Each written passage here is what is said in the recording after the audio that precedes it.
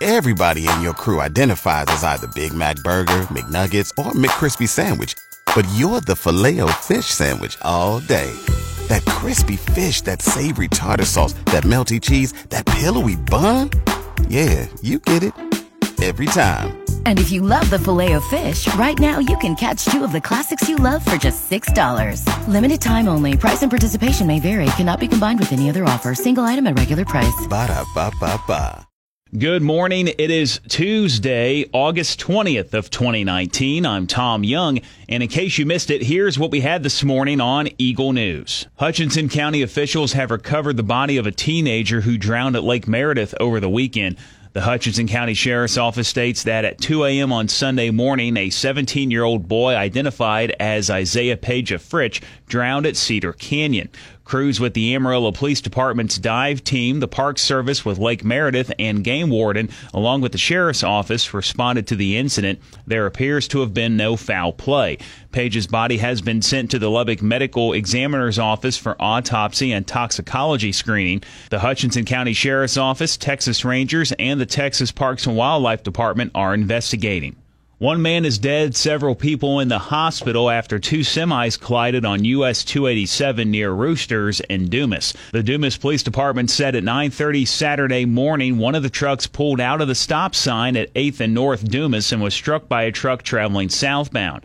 The truck then spun around, came back through the parking lot at Love's Truck Stop, went across the road to an event venue where there were several pedestrians standing outside, and struck several of them. One man was pronounced dead at the scene. Several others were taken to the hospital with various injuries. The crash remains under investigation. The Hemphill County Sheriff's Office says the fire that caused residents to evacuate the town of Glazier is now contained.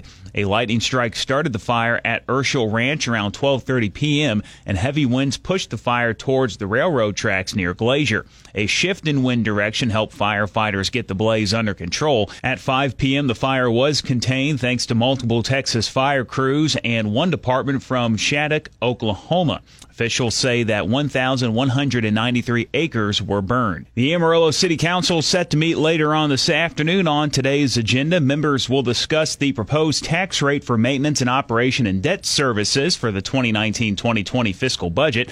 They'll consider acceptance of the 2020 Texas Traffic Safety Program grant from TxDOT, which would allow the APD to focus additional resources on patrol. Plus, updates will be given on tourism, public improvements, and the state of the city. Public comment takes place at noon today. The regular meeting starts at 1 in the council chambers of City Hall, 601 South Buchanan Street. The city of Borger, one of more than 20 entities in Texas affected by a ransomware attack on Friday. Multiple state and federal agencies are responding to the attack, including the Texas Department of Information Resources, Texas Division of Emergency Management, Department of Homeland Security, and more. Most of the entities affected by the ransomware attack are smaller local governments. Normal city business and financial services have been impacted. However, the city continues to provide basic and emergency services such as police, fire, 911, animal control, water, wastewater, and solid waste collections. Until normal operations resume, the city says there will be no late fees and no services will be shut off. City of Borger has not established a time frame when computer systems will be back online. The city of Howard-Wick is under a boil water notice. City officials say that the breakdown of a water pump used to fill a storage tank brought water pressure so low that the city had to issue a boil water notice to prevent people from drinking or cooking with it. Residents are advised to bring all water used for consumption or cooking to a rolling boil for at least 2 minutes. Time for a Hunter and Kalinka traffic update. South of the interchange on I-27, the right lane of I-27 southbound is going to be closed from 8 a.m. to 5 p.m. today for painting. I-40 eastbound will be reduced to one lane at the I-40 and Ross Arthur Bridge construction between 8 p.m. tonight and 6 a.m. tomorrow morning for asphalt work. Expect various lane closures on East Loop 335 from I-40 to Spur 591, mainly in the northbound lanes for patching repairs. And the left and center lanes of I-40 eastbound will be closed at Western Street for bridge deck repair. The King is back. Netflix adding an adult animated show called Agent King featuring Elvis Presley as a spy while holding down his day job as the most famous rock and roll star on the planet. The series was announced on Friday, the 42nd anniversary of his death. Priscilla Presley, John Eddy, Jerry Schilling, and Archer veteran Mike Arnold will all work on the show. No release date has been announced.